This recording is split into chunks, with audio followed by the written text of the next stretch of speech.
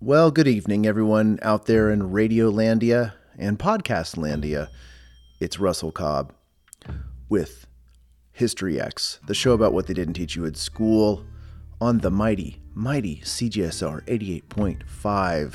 I hope you're keeping warm and cozy in your little quarantine bubble. It's pretty much all we got for the next few weeks. So why don't we take a tour into some history deep cuts? You know, last time on this show, it's been a couple weeks, we were exploring the quote-unquote surrender of the Pappas Chase Reserve. And I say quote-unquote, and I'm making those little finger gestures in the air. Scare quotes, you call them. Because there's a lot to that word, surrender, that we're going to be exploring this time on the second part. You're going to hear all kinds of things you probably didn't know about the Pappas Chase Band, and maybe a few things you did know about Frank Oliver. Uber villain, Frank Oliver. Yeah. If you didn't hear part one, let me just kick this off with a little recap. So I reached out to Dr. Dwayne Donald at the University of Alberta. He's a colleague, and yes, oh, by the way, I probably didn't mention this on the first part. He's a former basketball teammate of mine.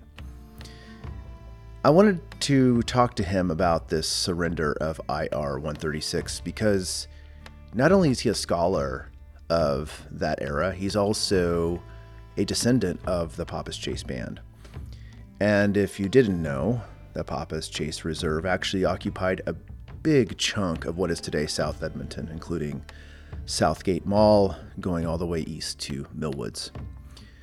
Now, Dwayne, he's been looking into this for quite some time, and he had a lot to share. And so I asked him how and why land that was set aside by treaty was surrendered only a few years after the reserve was established. It took a while to establish it. It was surveyed, and then within about 10 years, it was gone. And yeah, I know. White settlers stole land all over North America, and there's really nothing unique about that trend. And in the late 19th century, it was a particularly egregious time. The railroad was coming, oil was being discovered, and guess what? Your host, he's from Oklahoma, an entire state that was swindled very swiftly, very brazenly. But listen, I think it's important to know the stories, the very gory details of the stories, the who's, what's, why's, where's, and how's, because that's the opposite of whitewashing history. If so much of history is myth-making, grandiosifying, I just made that word up, it's important to know exactly how the sausage got made.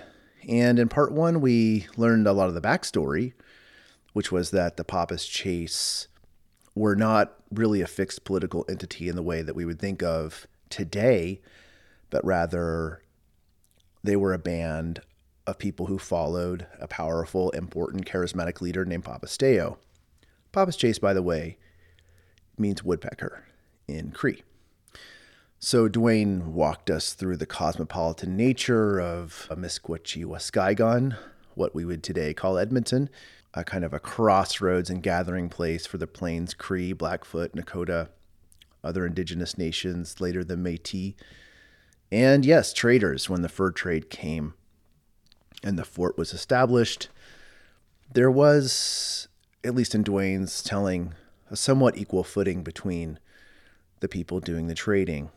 And that was before the eradication of the buffalo and multiple smallpox epidemics. But you probably know that terrible story. So let's just zoom in on the Pappas Chase. So what Dwayne was telling us was that Pappas Steo, he was down south following the last herds of the buffalo around the time Treaty 6 was being negotiated. And he considered what the Queen had to offer and came back and accepted the deal. So at that point, the reserve is being set aside, and he had requested one piece of land and was given another. And it was almost immediately apparent to him that the amount of land, well, there wasn't quite as much as was promised. So that's where we were. Now let's get back to Dwayne Donald. You're listening to CJSR 88.5 FM, the mighty, mighty community radio station from Amiskwitchi, Waskahigon on Treaty 6 territory, Edmonton, Alberta, Canada. What I learned, is that right here where we are, right here in this area, right along the south side of the North Saskatchewan River, this is the land that he asked for initially, Papasdale. This is where he wanted the reserve to be. But that request was denied, presumably, I guess, because the riverfront property was considered too valuable to give up in that way, especially in this area here, because there was kind of an awareness that Edmonton was growing and was, going to continue to grow, and Strathcona as well was starting to grow then. And so the argument was that they didn't want the reserve to be in the way of the growth of the city. So the way I understand it is that the reserve, the surveying of the reserve was in limbo for several years, 3 years, I think. And there were different negotiations that went on that involved Papasdale and his requests for a reserve for the people, as had been promised. And finally the reserve was surveyed. And what we know is that there were the people in charge reluctantly agreed to have the treaty or the reserve surveyed. And one thing that happened that's been documented is that the reserve was 8 square miles smaller than it was supposed to be, based on the number of families that were identified through the census. So based on the number and the formula for a treaty, there should have been 48 square miles, but apparently there was only 40 square miles that was surveyed for the reserve. And the story is that Papasdale pointed this out. He was aware of this discrepancy, and he wanted to know why it was smaller than it was supposed to be. So after it was surveyed, what I know is that the people tried to live on the reserve, but it was very difficult because they didn't get any support. At this time, rations were very important as they made the transition to a different way of living. And this has been documented by Canadian historians too, is that the Papasdale people didn't get any rations. And this didn't just happen here. There are other communities on the prairies that also didn't get rations for different reasons. Obviously, it's a form of coercion, right? But the other thing is that the Papasdale didn't get any training or any equipment on how to grow their own food, whether it be cattle or through farming and gardening. So made it impossible for them to live on the reserve because they had no way to support themselves. So as you would expect, the Papasdale people scattered. They went to different areas to try to find something to eat.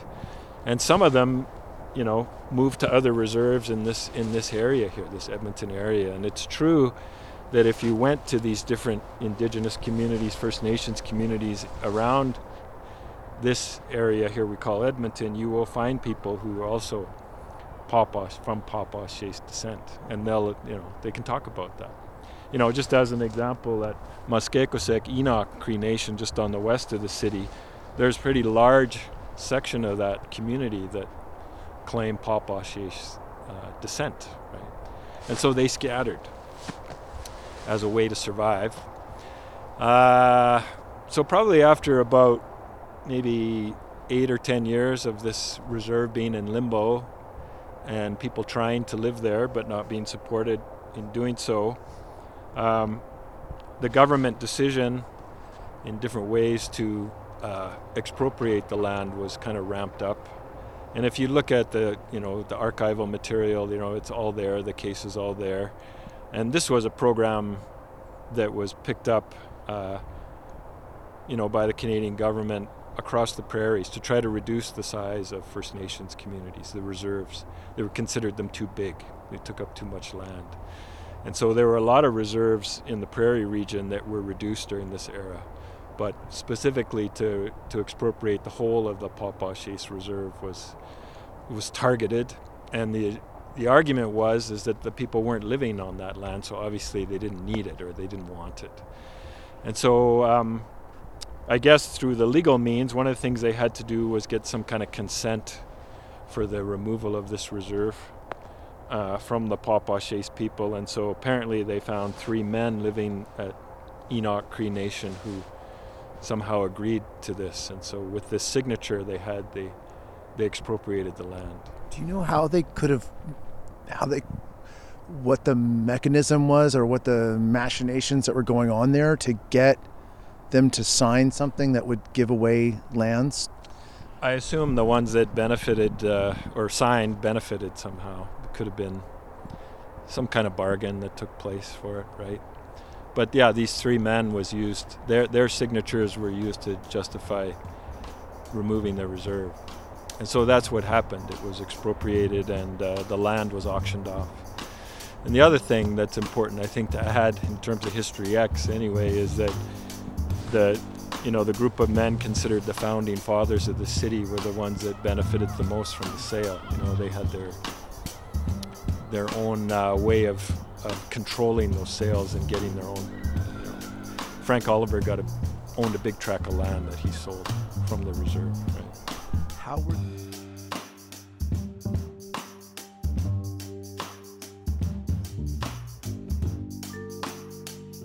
was it that after the surrender of the reserve, how did that land end up in private hands in the Frank Olivers of the world? Yeah, I guess just through their exercise of power and influence over the law, and the ability to secure sections for themselves that they then subdivided themselves, right? That's what I know about that. That's how it went down. Yeah. Who else? Do you know who else we're talking about here? There was a guy named Richard Secord. There was another one, McDougall. There's a school in downtown Edmonton named after him. Those are the few names that come to mind. Yeah. They were just businessmen in this area at that time. Yeah. Yeah, that was one of the things that we talked about on the second episode that just blew me away. Was McDougall and Secord. They were sort of the real movers and shakers in early, late 19th century Edmonton, right. And they made their money on real estate. I mean, because they were teachers. Right. They were actually public school teachers, but they were fantastically wealthy, and I think it was from these shady real estate deals. I guess that's why there's a few schools named after them, right? Because they have that. But I thought Richard Secord was also he owned a big store, a big merchandise place. But anyway. Yeah, McDougall and Secord. That was the name of the store. Oh, okay. Yeah, they sold everything.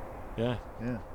They outfitted people who wanted to go on the Klondike Gold Rush, knowing full well that they weren't going to find anything. They weren't going to make it. Yeah. Wow. Mm-hmm. But they would happily equip them. What do you think about that term? Actually, that's an interesting term. Surrender. Is that a technical term? Can you tell us about that? Surrender of the reserve? Yeah, I guess what I can say about that is that in terms of treaty, the way I've been taught to think about it is in terms of 3 layers. You can think of them as planes of understanding. And so the first one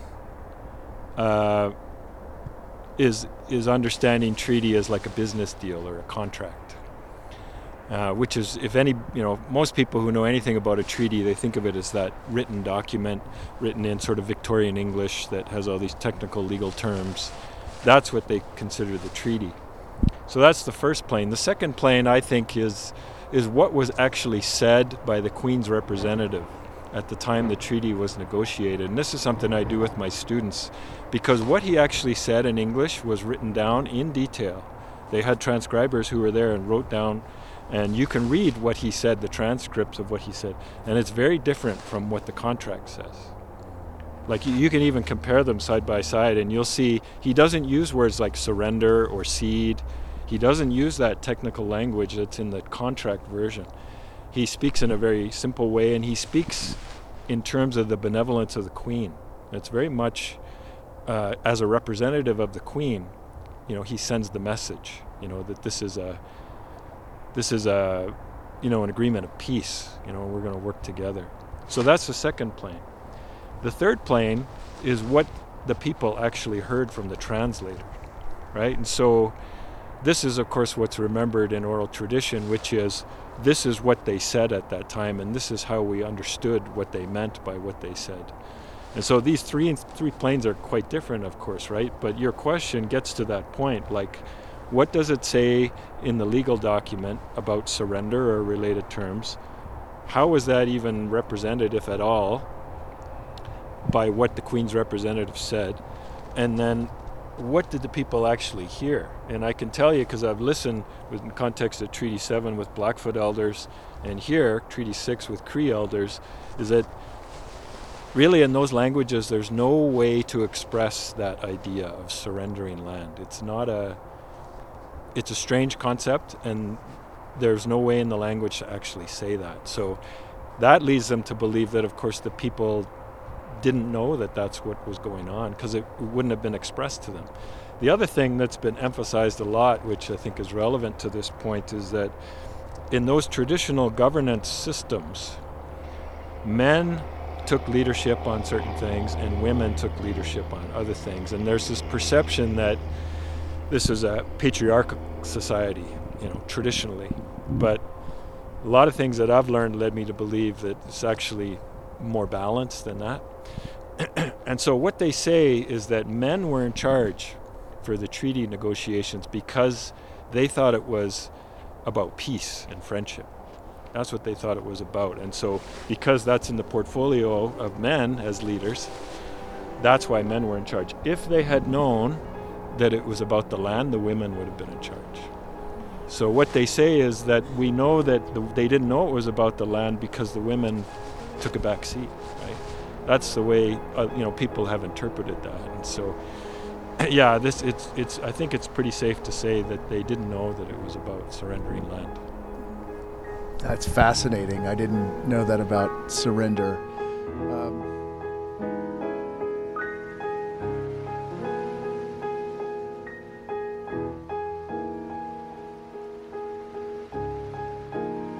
You're listening to CJSR 88.5 FM, the mighty community radio station from Amiskwaci, Waskahigon on Treaty 6 territory, Edmonton, Alberta, Canada.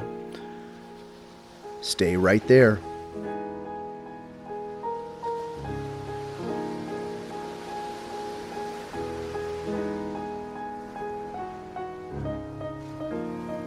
What does this knowledge, this story about, what should we think, or how should we start thinking about it as we look at that contemporary landscape? So the visible representation of what we see Edmonton now and what we think of specifically in that area. This knowledge, how does that change that or transform that or inform the way we see Edmonton now? I'm dedicated to thinking about the history of colonialism as an extended process of denying relationships. So that's the way I would define colonialism. It's a ideology based on relationship denial. And we could think about that in lots of different ways. One, of course, would be denying relationship you have with people who don't look like you, right, who don't pray like you. But there would be other manifestations of that. And so we're caught up in a legacy of relationship denial, right? And I very much view Edmonton still as a frontier town, right? It's at the frontier of a lot of different things, and there's still a lot of the hangover from relationship denial that we live with. And so it really hasn't been that long. If you think in more of a cosmological way, it really hasn't been all that long since things have changed very dramatically here. So the way I look at it is that there's still a lot here for us to pick up on, all of us, about what's been missed. What have been the consequences of relationship denial? And what can that story of the Pawpawshays people, my ancestors, what can it teach us about, I guess, the consequences of accepting that way of being in the world, accepting that way of being a human being in that way. So for me, it's all about peeling back those layers, attending to those stories, and thinking about how do we repair those relationships that have been denied, and how do we renew them on different terms. And I very much go to kinship You know, that's a lot of kinship teachings on that, and as I think you probably heard, this idea of wahkotuan, you know, is a very important wisdom concept in Cree, wahkotuan, and it's about kinship. It's about understanding how humans are related, but it's also about understanding more than human kinship, right? And to me, you know, at the heart of the struggle that the Papashes people have had is, to me, the most damaging thing is that removal from that kinship network that gave their lives meaning. And so the more, I mean, I guess that's what my work is dedicated to, is trying to reestablish that kinship network and helping, you know, Canadians understand how they're included in that network. And so what happens to the Papashes happens to them as well in different ways, right? And so just to try to think about relationality in that way, I think is why that story is so important to me, right? Well, I was actually going to ask if you think the Papashes Reserve was still here. Can you give us an idea of what you think it would look like? If people know the geography of Calgary, they'll know that there's a Tsuut'ina Reserve is on the southwest edge of Calgary, and the city of Calgary has grown around that reserve, and the city, you know, more and more had to try to negotiate with that First Nation, and they just have the ring road, the Stony Trail. They negotiated a big deal so that it could go through the Tsuut'ina Reserve. And so that's the way I imagine it, is that very much the way Tsuut'ina is to Calgary, that's the way Papashes would have been here in Edmonton. The city would have grown around it, and there would have been a lot of, I guess, awkward things to try to negotiate, right? Mm-hmm. Yeah. Similar to the way, you know, it won't be long that the city will grow around Enoch as well. Yeah. Yeah. Yeah, what about the federal recognition? The Papashes band is not federally recognized. Is that correct? That's correct. And do you think that is something that should be pursued, and how important is that to you? Well, yeah, I guess maybe I'll start by our late dad, you know, who gave us a lot of direction on that. He's been passed away for 10 years now, and you know, his guidance to my brothers and I is to not think that somehow our lives are going to change if the government recognizes us, right? His guidance was just to be who you are, live your life the way you know you need to, and be proud of who you are, and don't sort of hang everything on this recognition, right? And so I followed that myself. I mean, I'm a proud descendant of the Papashes, but I don't feel like you know, that recognition is that important to how I understand myself. But not everybody agrees with me. You know, that's important to say. We have a chief who's working tirelessly, you know, to have it recognized, and I respect that, because there's a lot of members, descendants, who want that, right? And so, but that's the way I look at it. And there was a case that got to the Supreme Court, and it was rejected in 2008, and the ruling was it was a statute of limitations, that it happened too long ago, and it was kind of irrelevant to the court on that basis, I guess. That was the ruling, which is really hard to understand, but I don't know much about law, but that's what they said. We're going to go to the gas station, the Papashes gas station. Have you been there? And and how important is that for the Papashes? Yeah, well, like I said, Chief Calvin Bruneau has been working hard for the last few years, and I know it was really important that he was accepted, you know, to participate in meetings of Treaty 6 chiefs, and, you know, he's been allowed to be part of that. But of course, as with any organization, you need revenue. You need a way, you know, to pay for stuff and make things happen. And so that gas station was part of a donation. I don't know all the details on it, and so it looks like it's helping. So that's good. And I know there's a lot of people that, you know, are passionate about the Papashes case that need some financial support to make things happen. So yeah, I hope it happens that way.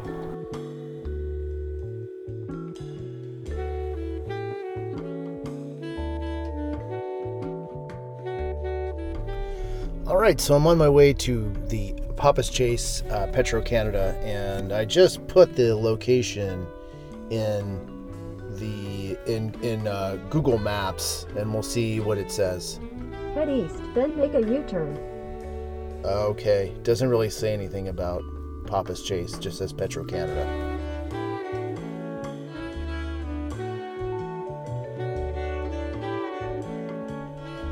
Oh, hey everybody. So, okay, I just went to the Papas Chase First Nation Petro-Canada gas station at 3001 Calgary Trail. And I got like $9 of gas. Went inside. It looks a lot like your average Petro-Canada gas station. It's got all that classic, minimalist red and white with the maple leaf. Inside, they had like a really huge Edmonton Oilers dream catcher and some other kind of First Nations merchandise you could get. I didn't really look around too hard. We're in the middle of a pandemic. I didn't want to loiter.